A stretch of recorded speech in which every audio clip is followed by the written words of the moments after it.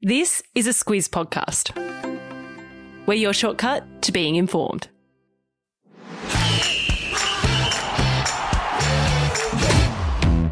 Good morning, this is Sport Today, your weekday sports news podcast that puts you ahead of the game. I'm Sam Ferris.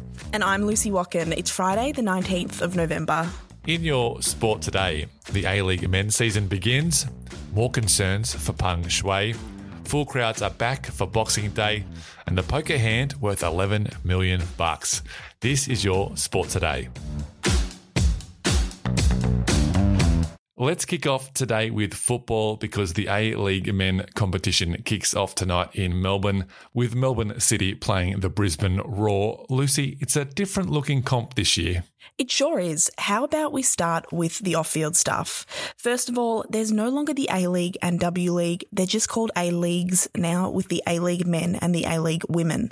The comps aren't run by Football Australia these days. They're run by the Australian Professional Leagues, which is still part of the Australian football family. What it means is the APL has independence to do what they like. For example, get new sponsors and sign new TV deals. And they've done just that. In May, they signed a new 5-year deal with Network 10, reportedly worth $200 million. It means the A-Leagues will be shown on free-to-air TV and the other matches streamed on Paramount+. Yeah, and there's talk a US private equity firm could be stumping up another $130 million too. So that's off the field. What about on the field, Luce? Who's tipped to win it? We've got 12 teams in the A-League men, and last year's finalists, Melbourne City and Sydney FC, are the favourites again this season. The Wellington Phoenix are going to start the season playing in Australia, but are hoping to return home in the new year when the borders open up.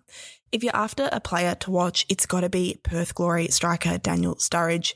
He's played for Liverpool, Chelsea and Manchester City in the English Premier League. He's just out of hotel quarantine this week, but could come off the bench for the Glory against Adelaide United this Saturday. Yeah, Perth have sold around 16,000 tickets for that match, which is up from an average of about 3,000 last year.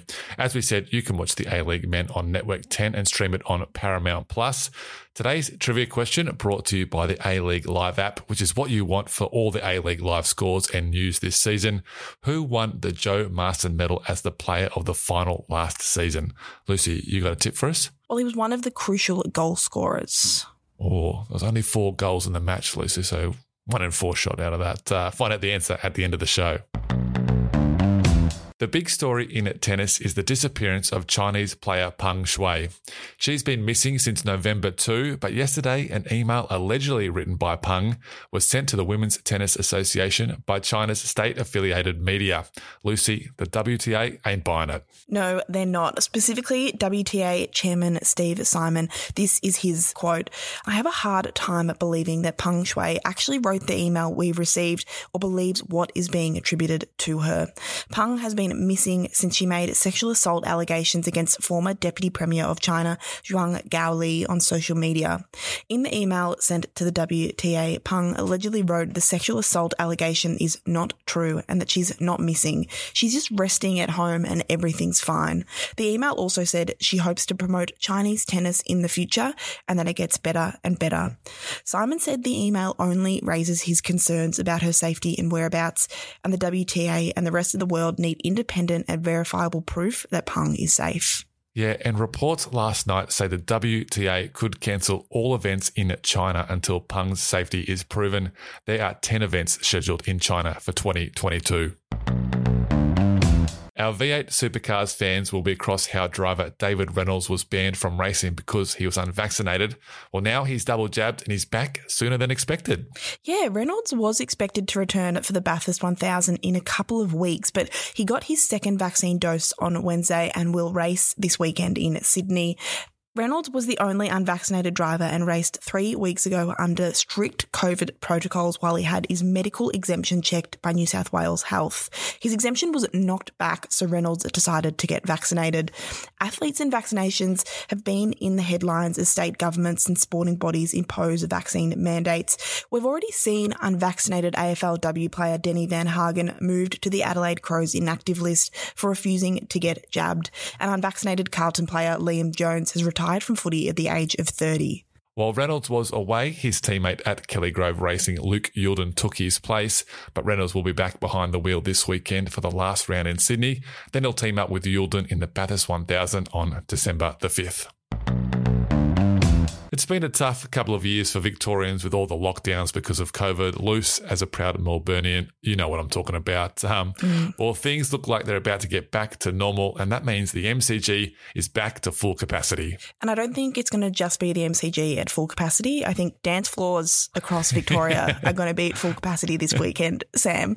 Victorian Premier Dan Andrews said yesterday, now that 90% of the state's adult population is about to be fully vaccinated, life will return to normal for those who are double jabbed.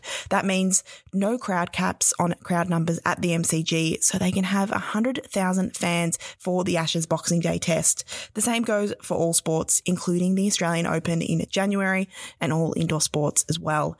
It's the same in South Australia. Fans must be fully vaccinated from next week if they want to attend major sporting events and concerts. And there's plenty on with the A-Leagues, BBL, Ashes tests, and then the footy next year. Yeah, there's plenty of sport going on everywhere. The last time there was an Ashes test at the MCG, 88,000 fans attended on Boxing Day. That was in 2017. Luce, you going to go this year? I would not miss this year for anything, Sam.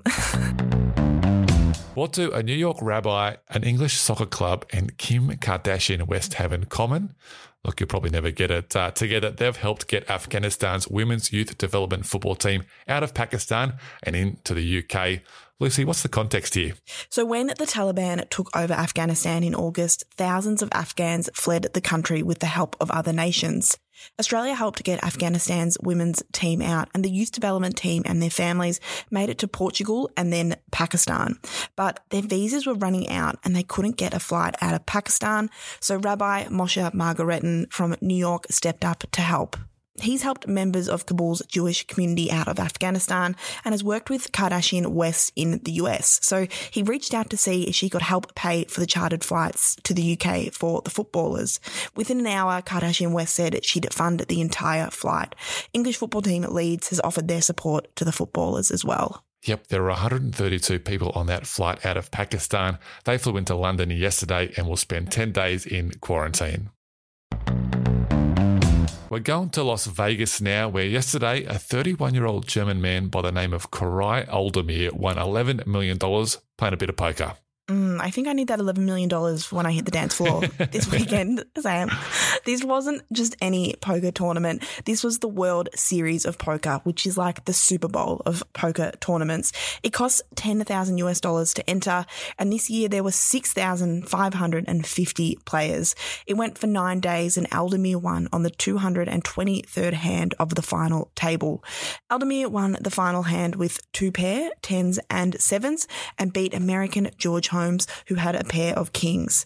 Don't feel too bad for Holmes. He still won $6 million for coming second. Luce, I've got to stop playing solitaire and get into poker. I'll put a link in the show notes to that final hand. Keep an eye out for the giant pile of cash on the table. You can't miss it. Time for Catch This, the stuff that caught our eye on what's coming up. For me, it's the Wallabies against Wales on Sunday. They're looking to avoid a third straight loss on their Northern Hemisphere tour.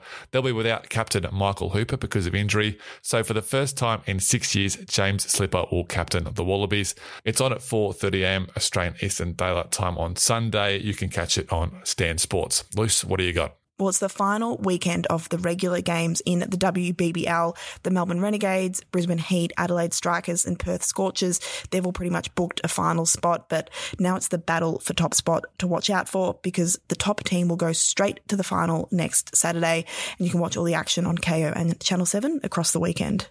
I will definitely be tuning in, Luce. As for today's trivia question, brought to you by the A-League Live app, where you can get all your A-League live scores and news this season. Who won the Joe Marston Medal as player of the final in last year's A-League Men Decider? Who was it, Luce? It was Nathaniel Atkinson. Nathaniel Atkinson, that's right. He was Melbourne City's first goal scorer. They beat Sydney FC 3-1. All right, that's it for us this week on Sport Today. Enjoy your weekend of sport, and we'll catch you again on Monday.